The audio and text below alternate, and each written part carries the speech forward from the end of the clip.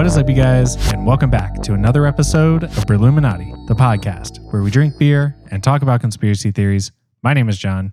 And this is Jake. And today, I am going to tell you a story. In 1944, in a small part of Hungary near Budapest, George Soros was a thin boy who had just turned 13. On this day, he was summoned by the Jewish Council and given a task.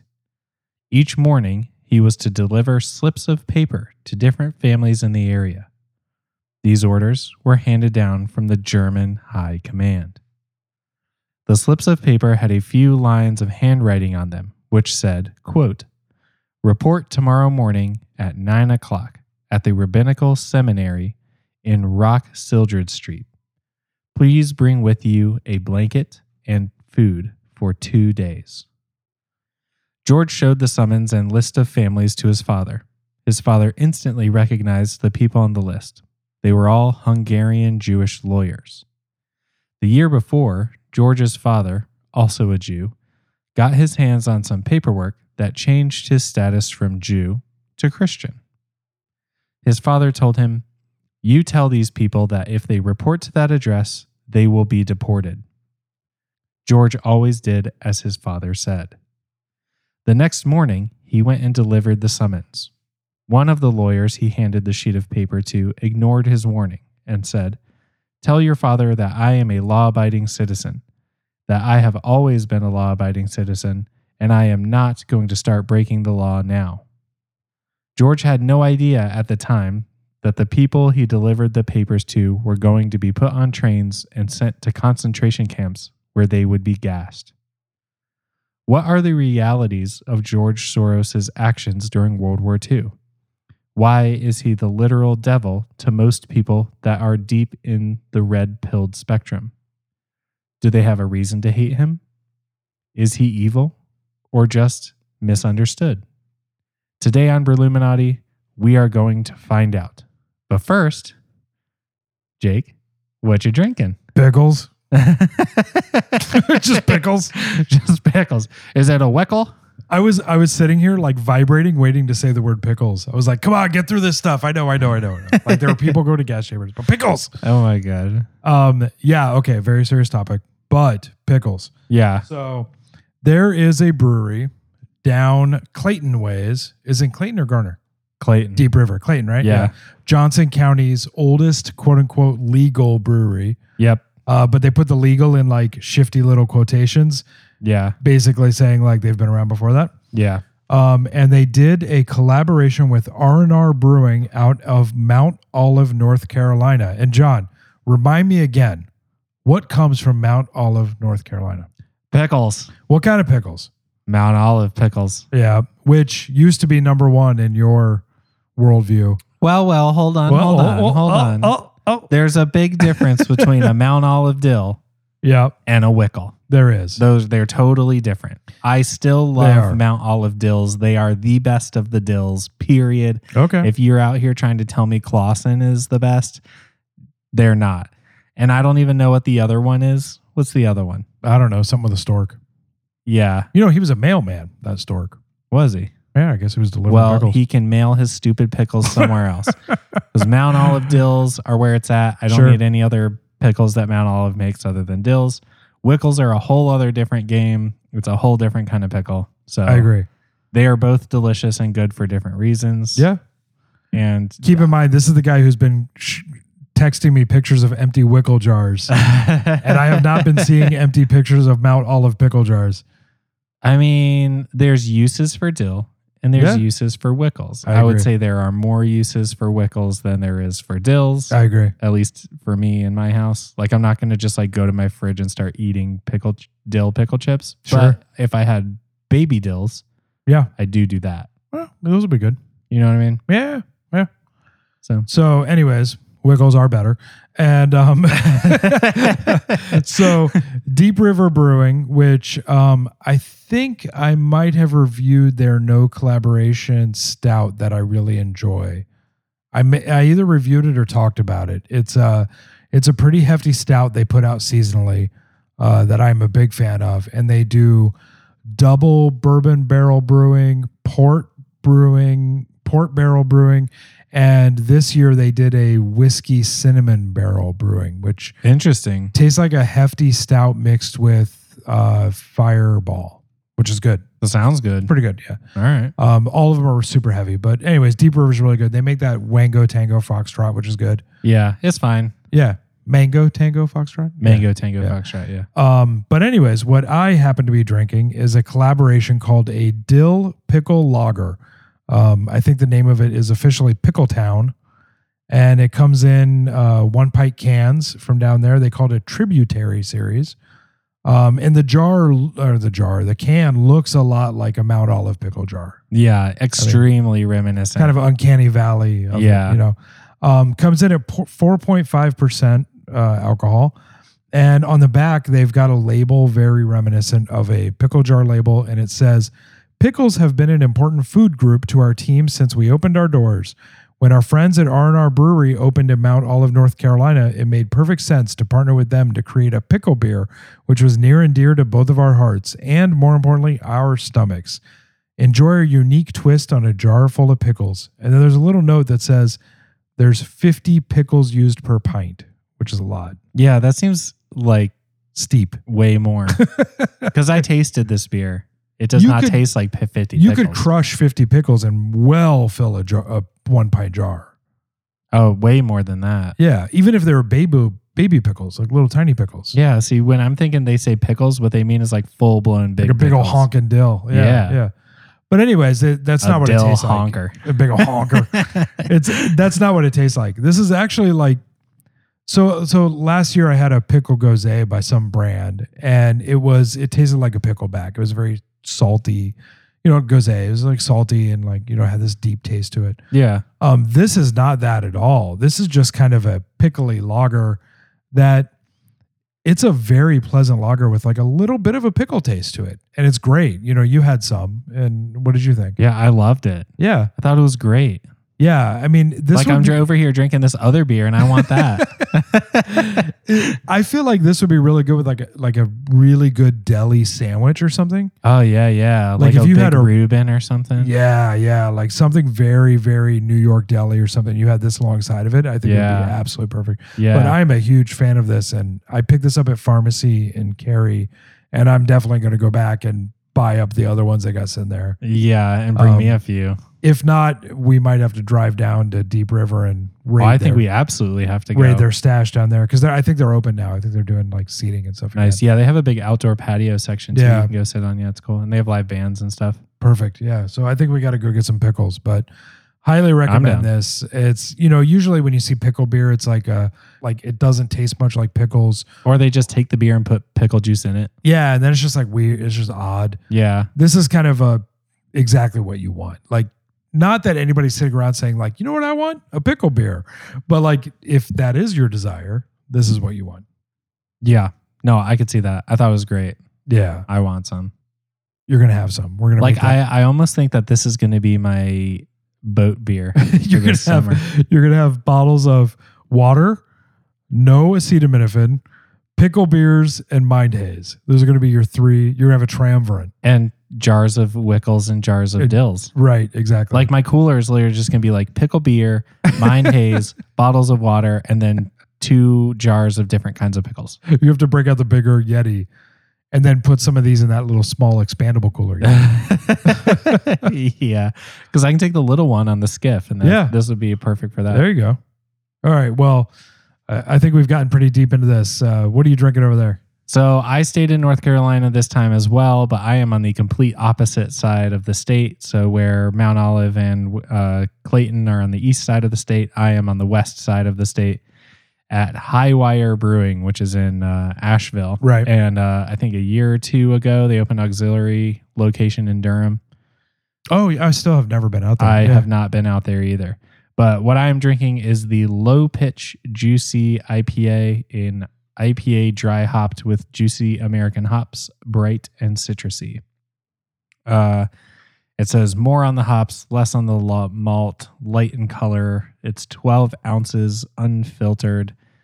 It says this thirst-quenching, easy-drinking IPA packs a bright citrus hop punch, juicy American hops, and light malt bill make low pitch the perfect pairing for sandy shores, mountaintops, or your bestie's birthday party. Nice. Yeah, I mean, I don't know. There's not a lot to this label either. It's a 12-ounce printed can, has a dog with a tuba. Sure. It's like salmon colored on top and like navy on bottom. Tuba dog. The low pitch and high pitch series from Highwire is a bunch of different beers. It's a lot. Yeah. So this is just one of a handful of difference that they do, because there's like the normal low pitch, right. Then there's the low pitch hazy, right? There's the low pitch juicy. Yep. There's high pitch. So there's a bunch of different of these, and I don't think I've said it's pretty light on the alcohol too, 4.9%. Right. Session. So it's definitely pretty easy drinking. So I think my overall feeling about this is it's definitely very drinkable. Yeah. And very light. Yeah. I would say it's very clean tasting. But again, there's not very many distinct flavors in it. It's nothing bold. No. Yeah. No, I mean, especially with it being so low on the ABV, 4.9, it's supposed to be a very light drinkable IPA, right? It says it's bright. I would agree with that. Citrusy, maybe. A little bit. I get a little bit more back of the tongue, almost stank kind of. Okay. But not quite like a Wicked Weed kind of stank. Sure. Yeah. But yeah, I mean, very drinkable, low on the alcohol. The flavor is good. I would call it fine.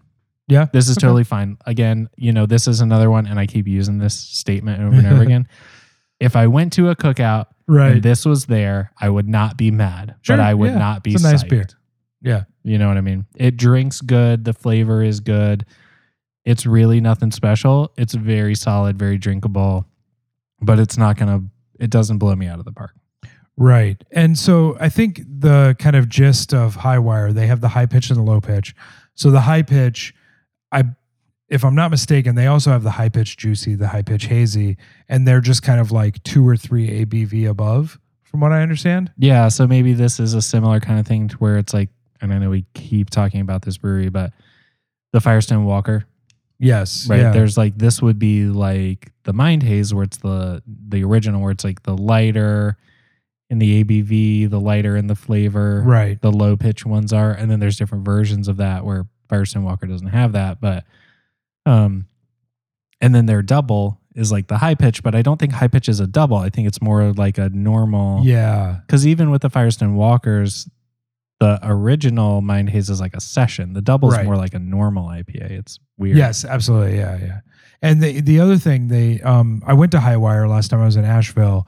They have a pretty cool little brewery location with like a Volkswagen dune buggy parked on top. It's like kind of a cool little spot. I went in there, and it was the day after they had released all their 10W40 variants.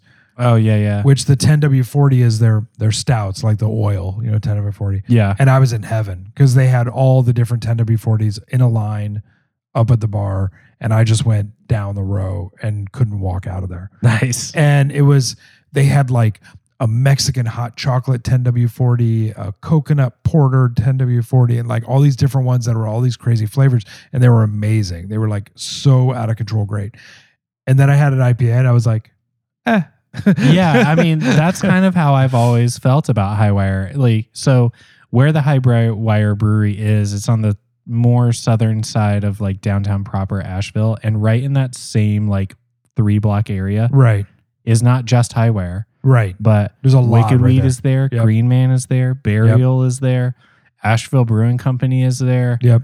There's like 2 or 3 more. Wicked Weed has 2 spots there because they got the Funkatorium right there. Like right down the road is the Orange Peel. It's literally everything is right there. Like, yeah, there's a shit ton of breweries right here. And Highwire has always been one of those ones where my wife's always like, where do you want to go? And I'll give her the top couple, and then we'll be like, should we go to Highwire? And I'm like, there's so many other places. Yeah, I'd rather go to Asheville Pizza Brewing. I'd rather go to Burial. Yeah. Go by Green Man. But it's funny because like their beers are quality. They're great. Like everything, like the stuff I've drank. I mean, I'm not a huge fan of low pitch. I dig the high pitch stuff. Yeah. I love the 10W40 series. Out of control, love it. But if I was in Asheville, I'd skip it. Like I wouldn't go to Highwire Brewing. I'd rather go have an experience. The Wicked Weed spot is cool. And the Asheville Brewing Company is awesome. Oh, their food is so good. Their food's amazing. And the You beer can sit is there good. forever. We went there. We got stuck there during a rainstorm and we were there for like 3 hours and it was amazing. It was a really great time. Yeah, and they do a bunch of goofy shit there. They'll like show movies and you can like, they'll like have football games and hockey and soccer and, Yeah. I kind of look at Highwire though as like almost like the Sycamore of Asheville because they do try a lot of cool stuff. You just don't hear about it. You don't see it drift this way. Yeah. Because they had like a rosé IPA that was really good. They had I know you hate the brut IPAs, but they had a double brut IPA that I had that was really good. Okay. I guess you got to double up on the brut to make it decent. Yeah. But they had a beer there called Pink Drink that I had that was like it was just this bright pink weird wheat ale. Okay. I mean they had a lot of weird goofy beers and their to-go stuff was great. I mean, I highly recommend it, but again, it's like the ambiance isn't there when there's so much other stuff on that block that you're going to pass it up, Yeah, like I don't find this to be nearly as good as their flagship IPA, which is Betta Nails. Yeah, which or is the a good Mosaic, which is really good too. Yeah, Mosaic's really good Yeah, too. that's a great beer also. Yeah. So, I mean, I don't think this one beer really is gonna, change my mind about how I feel about Highwire. Yeah. I don't think that this is the best one. I also didn't really know when I bought it that the low pitch was going to be like this more sessionable ones. Yeah. And I mean, if I think about this from a sessionable 4.9% IPA range, it's great. It's great. Yeah. It's just not what I typically go for. Yeah. Yeah. But I'm always impressed by Highwire, even though I pass them by when I'm in the area. I know. They're just one of those. They're one of those brands in my mind. I know it's tough because like I've been to the brewery so many times and I always have a good time there, and the beer's really good. There's just something about some of the other breweries that pull me in a little bit more. I don't know. Yeah, I mean, we definitely should go to the Durham location. I've never been there. Oh, absolutely. We 100% should go. Yeah. So yeah, I think they're a great beer. Yeah, overall, and I like pickles too. So. Oh, bro, I'm so into that. But yeah, learn me on this whole George Soros thing because I don't really know that much about this. Yeah, so George Soros is kind of this, he is definitely a huge figure in politics nowadays, and he's well known as somebody who does a lot of funding. He funds political races down to the level of like local sheriff and local tax collector. Oh, wow. So I mean, way deep in the weeds. And so most of that funding is done through his organization called the Open Society. And this is in America. Yeah. And, so but at some point he does it all over from Hungary to America. He does it all over the world too. So we'll get into that, like how that all operates. Okay. But a lot of the issues with George Soros is he has taken on a lot of these kind of like heavy right-wing political figures. And in the old days, some of these other kind of like authoritarian regimes, and he's become this boogeyman, Yeah. So a lot of people don't understand the depths of like what he does, who he is. And I, for one, am not here to like defend the guy.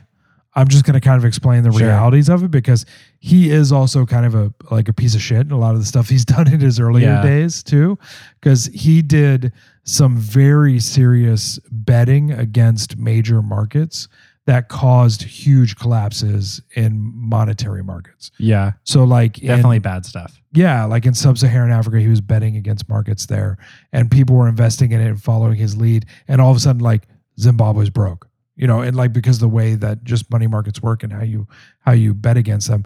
And so like, he's done a lot of these things, but like the reality is it's impossible to verify if Soros was actually delivering these summons to families that we were talking about just a few minutes ago. Yeah. Ahead of their rounding up and executions.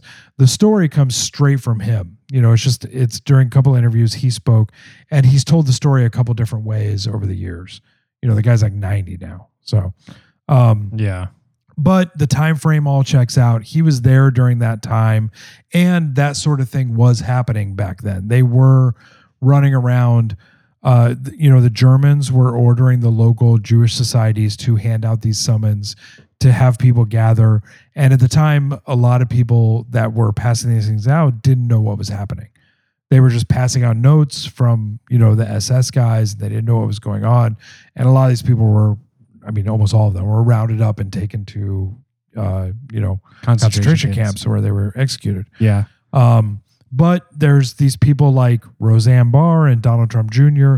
who heard this particular story and used it as a way to accuse Soros of being a Nazi sympathizer. They basically heard him tell this and said, oh, he was going up rounding up Jewish families. Right.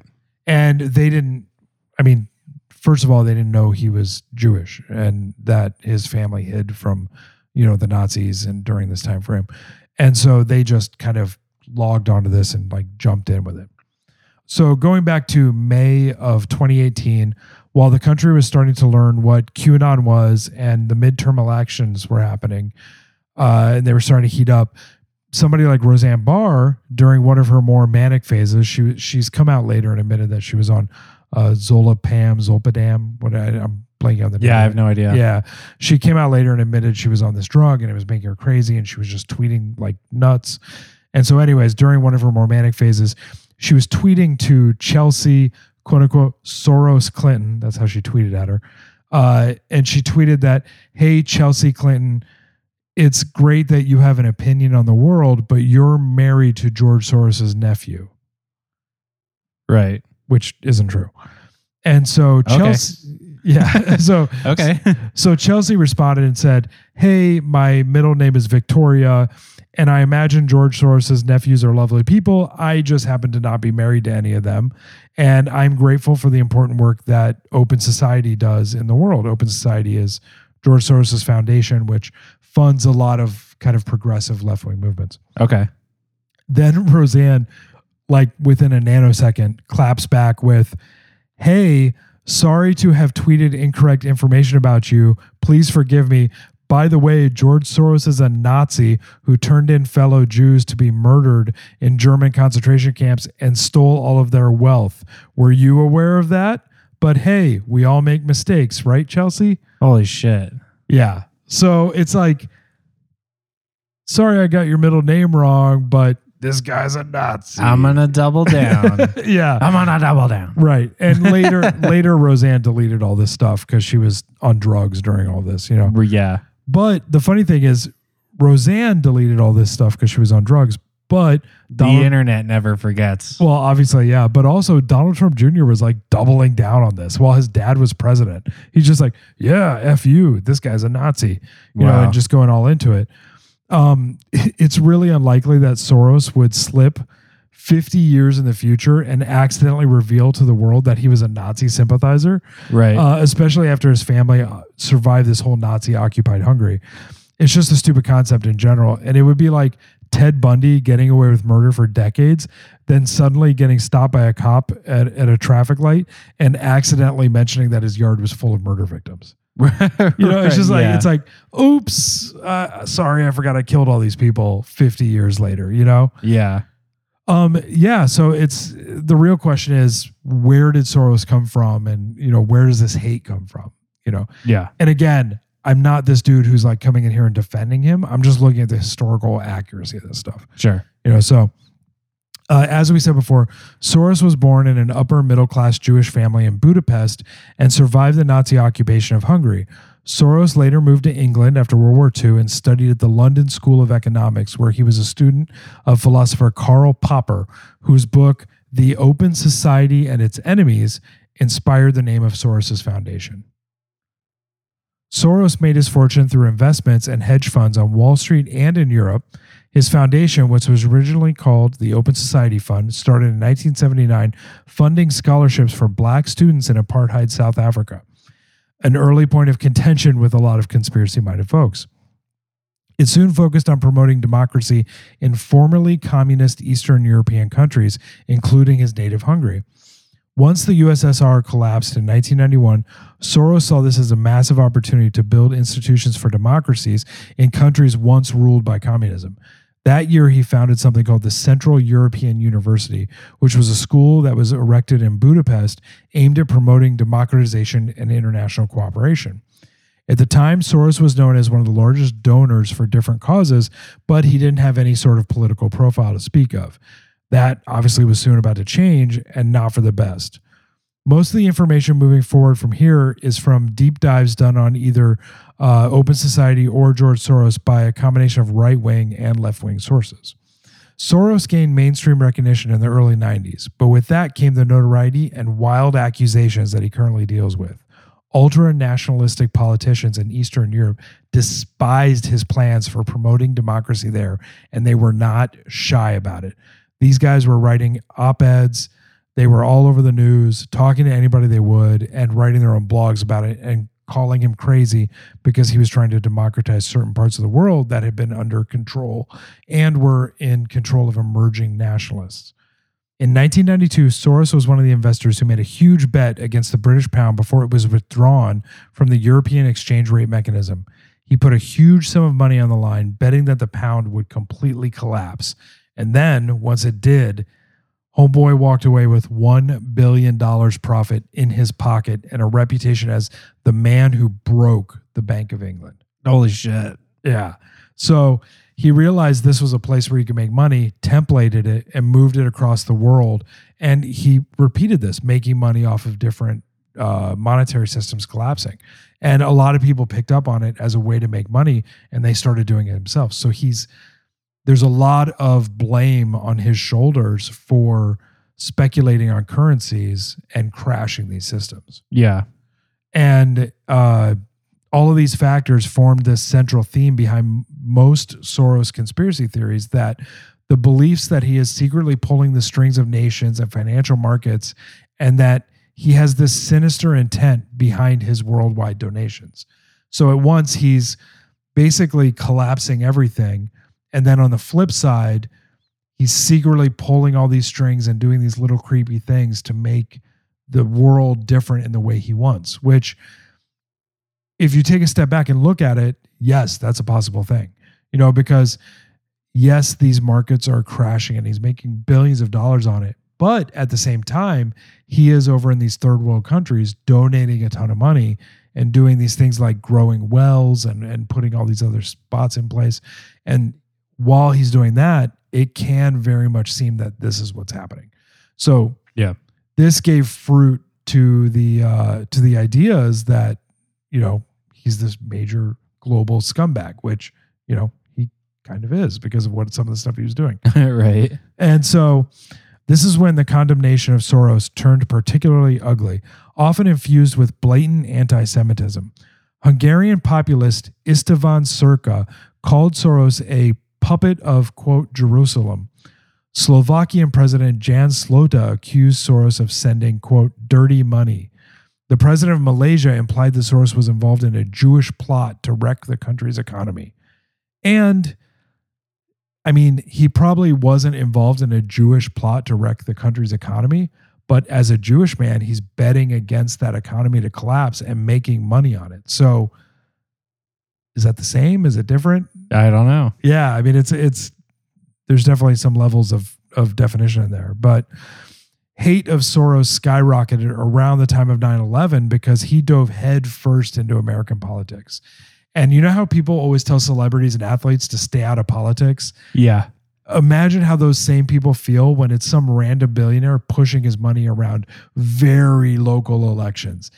Like some dude from Hungary suddenly putting $20 million into a sheriff's race in Poughkeepsie. This isn't like LeBron James. This is like some dude who doesn't have a large profile dumping money. So of course it's going to be like, what are you doing over there? Yeah. Seems weird. Maybe he knows some spacey future shit. It's possible, who knows? It's very, very weird. And he realized early on that dominating local elections is a very serious way to work your way up, where a lot of people are like, cut the head off the snake. He was working from the feet up instead of from the head down, because a lot of change does occur at the local levels.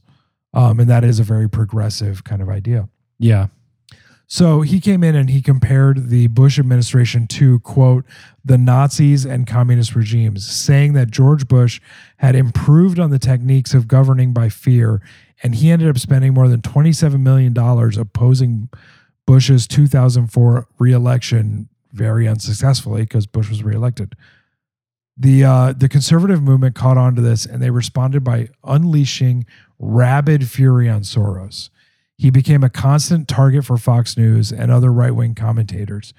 Bill O'Reilly at the time ran a 10-minute segment on Soros, calling him a, quote, extremist and, quote, off-the-charts dangerous person, accusing him of funding, quote, propaganda and manipulating liberal politics with his fortune.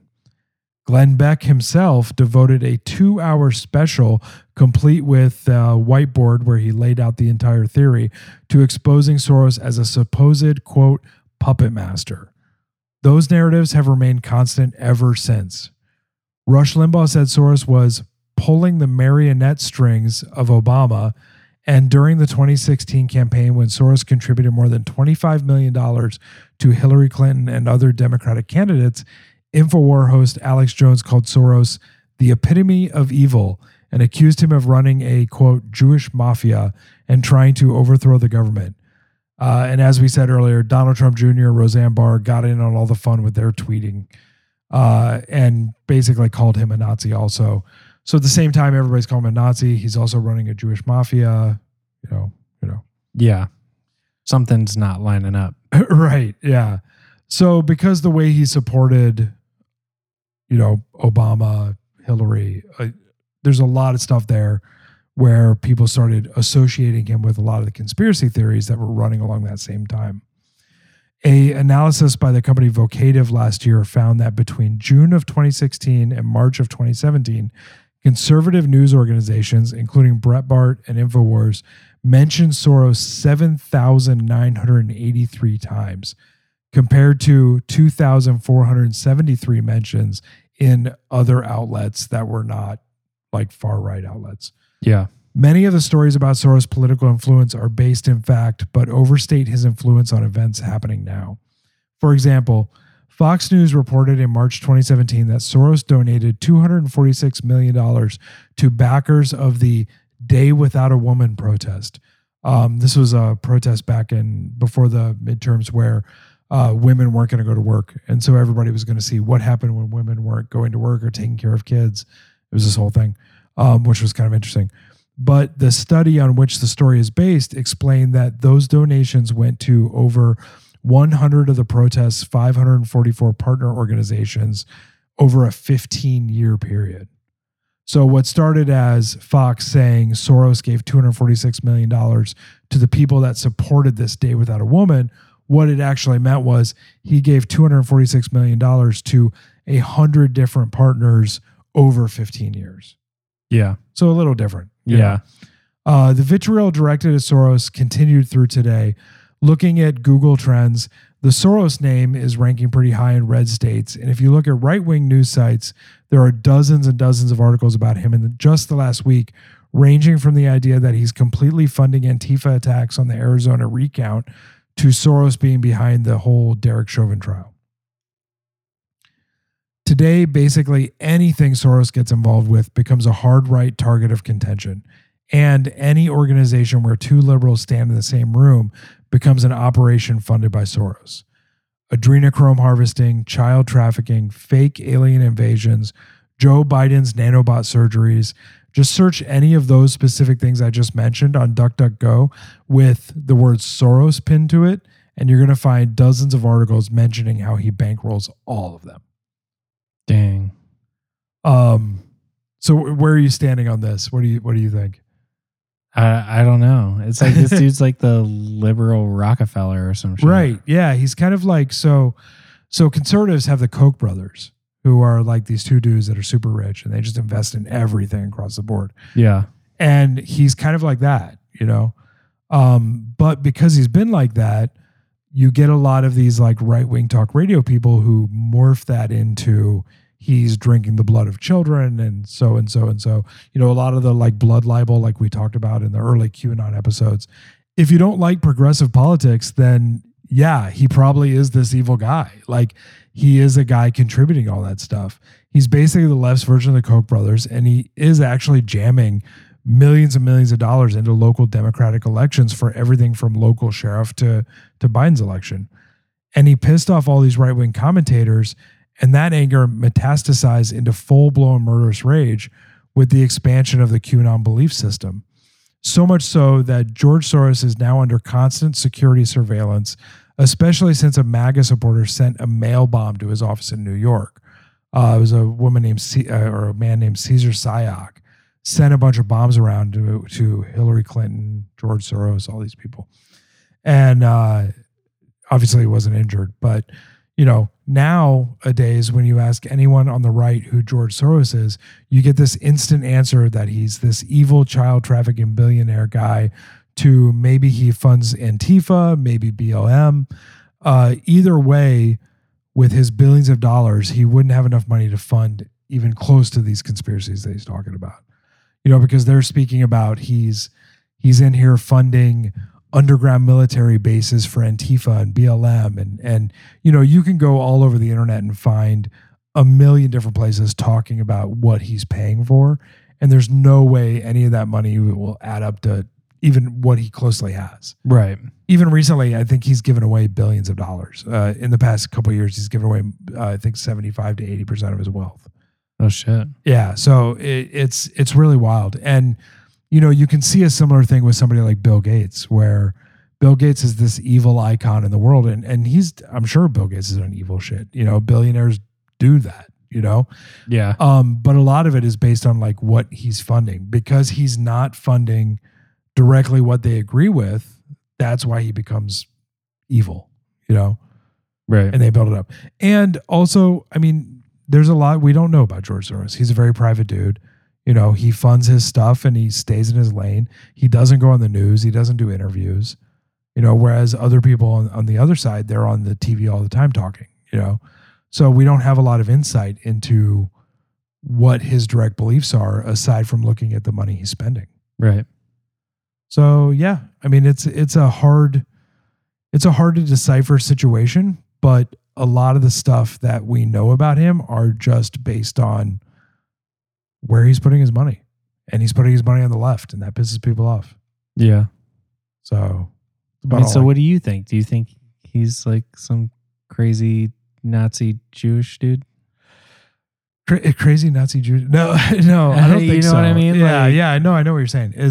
I think the stories about him being a Nazi sympathizer are stupid. I think he grew up in a civilization and era where, his father did a thing where they basically pretended not to be Jewish so they wouldn't be killed by Nazis, and they had the paperwork forged to do that. Sure. And so he walked away from that, and it seemed like people, when he was a kid, knew that happened still, especially in that area, and he was still handed this task of passing out these papers to people, telling them to go to the concentration camps, essentially. Yeah. Is that evidence of him being a Nazi sympathizer? No, I don't think so at all. I think that's what people do to survive at those time frames. Yeah, no, I totally agree. Yeah, I think it would be silly to make that into a Nazi sympathizer kind of situation. Yeah. It's kind of hard to tell with these like super rich multi-billionaire dudes, you know what I mean? Because it's like they have so much money and resources, and like all we can really see is where he's putting it on the political spectrum, and the fact that he's going out here crashing money markets and stuff. Like, well, yeah. And that's a huge part of it, is where did his money come from? It came from bad places. Like he caused endless suffering, hurt, and death with where he got his money from. Yeah. Markets collapsed, people starved, and people died for him to make billions of dollars. Right. But then he decided that billions of dollars should go into progressive U.S. elections. So essentially, he's stealing money from the third world and funneling it into progressive politics. So, yeah, I wouldn't call that nice. I wouldn't call that, super good. Right. It's not like he invented the cure to cancer and then used that money to fund progressive politics. Right. But what he did do was mess up a lot of people's lives and then give that money to Hillary Clinton. the sheriff in Detroit running for re-election, and a lot to, 26 million to Hillary Clinton here, 30 million to Joe Biden there. And then, and that's the part we see. And then you have PACs, like political action committees, that he's probably dumping millions into that we don't see. And he definitely has a chosen side. So I think he's as evil as your own personal morality is. And I'm going to say it again. I say it all the time. I think George Soros is like tofu. He's exactly what you put on him, and that's what he's going to taste like. If you're very progressive and you love Hillary Clinton and Joe Biden, then George Soros is going to taste really good because that's what he's putting all of his money into. Right. If you are on the other spectrum, you're red-pilled, you hate anyone on the progressive side, and you're a Trump supporter, well, George Soros is going to be evil because he's putting all that money in, And along the way, you see a lot of conspiracy theories of things like, oh, George Soros is funding protesters at this and protesters at that. If we know anything about America, it's that we do not have a lack of protesters. Right. They're out there all the time, whether you give them money or not. And I don't think we're giving money to women's protesters. I mean, I was at the Women's Day protest after Trump was elected in Los Angeles, and those people did not need to be paid to get there. Everybody was very upset and everybody was very forward. And I would be surprised. I would be very convinced if someone told me, yeah, everybody paid $5 to come out here and protest. Like that would make sense to me. But like being paid $5 would seem weird. Yeah. And then I think it's easy to attribute in the countries where he grew up in Hungary and the Eastern Bloc and stuff. People do things like that where they pay protesters and they pay things. So it's easy to say like, well, he came from Hungary, so that's how it works back there. Yeah. Even though he's lived in New York since 1952 or whatever, Right. So there's a lot there. There's a lot of different where the money was exchanged, who happened with what, but I think he's just a dude who likes liberal politics, has dumped a bunch of money into it. And the place where he got the money was shitty, Yeah, I think that's probably the key to me is not necessarily where the money's going now and what side of the fence you're on that makes you think that is good or bad. It's this moral question of where did this money come from? What did he have to do to get it? Well, how many people did he have to hurt to here's an example. Get that money? Yeah, here's a perfect example. So here in Raleigh, we have Cameron Village, right? Yes. Well, so, not anymore. Not anymore. It's not Cameron Village anymore. Right. So they've taken away the name of it. So if it was, the whole area was built and funded by this guy, Cameron, who like was a slave owner. I mean, that's why they took it away. He was a slave owner, correct? Yeah. So he was this slave owner. They took everything away. They took his name off of it now. And so now he, his name is stricken. He was quote unquote canceled, whatever. Yeah. Should we look at what his money funded? Like, did his money fund some of the original grading and roads and things like that? Should we be against those roads? Or are we just against the idea that his name was on it? Yeah. It's a deep question, right? It's tough. I don't really know the answer to that. That's the problem with things like cancel culture and stuff like that, is that like once you start picking away at that scab, it becomes a more and more, it's not a simple yes or no. It's like, look at Jefferson. We have all these ideas of Jefferson did really good. He was a founding father. He helped create this country, but he owned and slept with slaves. And there's, he has grandkids who were partnered with slaves. Yeah. So, okay, so he was a slave owner. Do we take away the idea that he was a founding father and he wrote parts of, the Bill of Rights and these different things? Like, do we take away those things? And like, so look at Hamilton. Hamilton had an affair on his wife and was kind of canceled over that back in the day. So do we take away that he wrote the Federalist Papers? So it's like, at what point do you start taking those things away? And if you're somebody who's progressive, you're not going to agree with removing the quote unquote good that Soros has done by funding a lot of these elections with his Open Society project. Right. So it's like you're picking and choosing, and it's a little bit on the hypocritical side. And yeah, I mean, if you, say you're like, your dad puts you through college and you go through college and you become a doctor. Yeah. And all of a sudden you're a doctor and you go to Africa and you make this new surgery on how to save kids' eyeball sight because now you have the surgery where you can help their eyeballs or something and like pull worms out of them or something like that. Okay. Yeah. Then you find out your dad was a drug dealer and he murdered a bunch of people. Like, I can't be a doctor now because drug deal money paid for college. right. That's like, what you're getting at. do all those kids in Africa now have to go? You have to go back and blind them. Yeah. Like, I mean, where does it end? Like, where does it stop with? Sure. Yeah. I mean, it's, so yeah, he may use his dirty gotten money to do good things, if you consider them good things, depending on what side of the political spectrum you're on. Sure. But, I don't know. I don't know how I feel about where the money came from. Yeah, I don't know. I'm talking a lot, but I'm not sure. I don't have a final opinion on it. I don't really know that much about him to begin with. Like what I know about him was what we've learned now, and I don't really have a strong opinion. Like, yeah. There's a lot of people that their whole life is like wrapped up in who this guy is and what he does. He's a rich old asshole. There's so many rich old assholes and they do such asshole things. I know. It's like, I know. Yeah. To me, what I always think about when I think about these like ultra rich people is like, what are they doing that we don't see? Oh yeah. Right. Yeah. That's what I would be more interested in. But of course, there's no way for us to know that. Yeah, of course. We don't see that stuff. So yeah.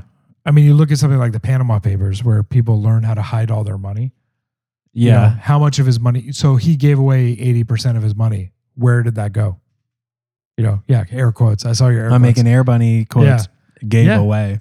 I mean, Bill Clinton gave away, or not Bill Clinton, sorry, Bill Gates gave away, a ton of his wealth. That's just so Melinda Gates couldn't get it when she divorced his ass. Right. Is that where it went? Yeah. That's what I think. I mean, Bill Gates was also friends with Epstein. So like, where does that go? So I don't know. It's a really bizarre thing, like where money comes from and who uses it and what happens to it afterwards. Because, money doesn't die with you. This isn't ancient Egypt. We're not burying you in a tomb with all your bucks. Right. So your money keeps going. They go somewhere, nowhere, or the government takes it. Go somewhere, Yeah. And then you look at like multiple family dynasties, like, you look at Ronald Reagan, like this great Republican guy who did all this cool stuff. Sure. And then one of his sons is a hardcore liberal. And everybody hates that guy because he's like not the Republican son. Yeah. But you know what? He's got as much of Ronald Reagan's money as the rest of his kids do. Yeah. So he's spending it the way he wants to, Right. So it's a weird thing. Money's a weird thing. Yeah. I don't know. And I don't really know. Y'all should tell us if you have an opinion about this one. Shoot us an email. I'd love to get with us on Instagram. Come to the Patreon. Come to our Discord. Come hang out. Tell us what you think. I'd love to hear anybody's theory about this dude since I don't know that much about him. Yeah, and I mean I've been reading a lot about him. So if anybody has some deep cuts on George Soros, I'd love to debate and talk about it. Yeah, the Soros papers. Yeah, let's see those. Yeah, I'm into it. Cool. All right, everybody. All right, guys. Well, thanks for coming back. Listen to another episode of Bruluminati, and we will see you again next week.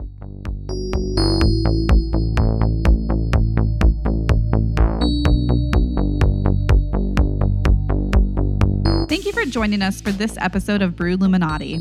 Our intro and outro music is written by Dungeness. Want to learn more about the topics we cover and who we are? Join us on Facebook and Instagram at Bruluminati Podcast for behind-the-scenes content and updates. Do you have mystical powers of insight or just questions, suggestions, and feedback? Reach out to us at thebruluminati@gmail.com. Are you ready to immerse yourself into the inner circle? Visit patreon.com/Bruluminati Podcast. For the same price as a cup of coffee or sandwich you won't remember, because of mind control, you can join the Bruluminati and lift the veil on the true mysteries of the universe. Your membership to the Conclave unlocks access to our secret Discord server, bonus Patreon-only content, behind-the-scenes talks, and much more. Every dollar spent not only helps us reveal the truths of the world, but also frees us to make the show better, weirder, and allows us to go deeper and deeper into the void while funding our next beer run. When we're not talking conspiracies and beer, we're passionate about saving the forgotten puppies and kitties of the world. 10% of every dollar you donate goes directly to the Best Friend Pet Adoption Agency. They are a local 501c3 all-breed, all-foster cat and dog rescue that will save the life of a pet who never had a chance. Keep an eye out because we'll be posting pictures of the lives our listeners save. For more information on Best Friend Pet Adoption, head over to bfpa.org. Join us again next week for another episode of Bruluminati. We know you will, because again, mind control is real.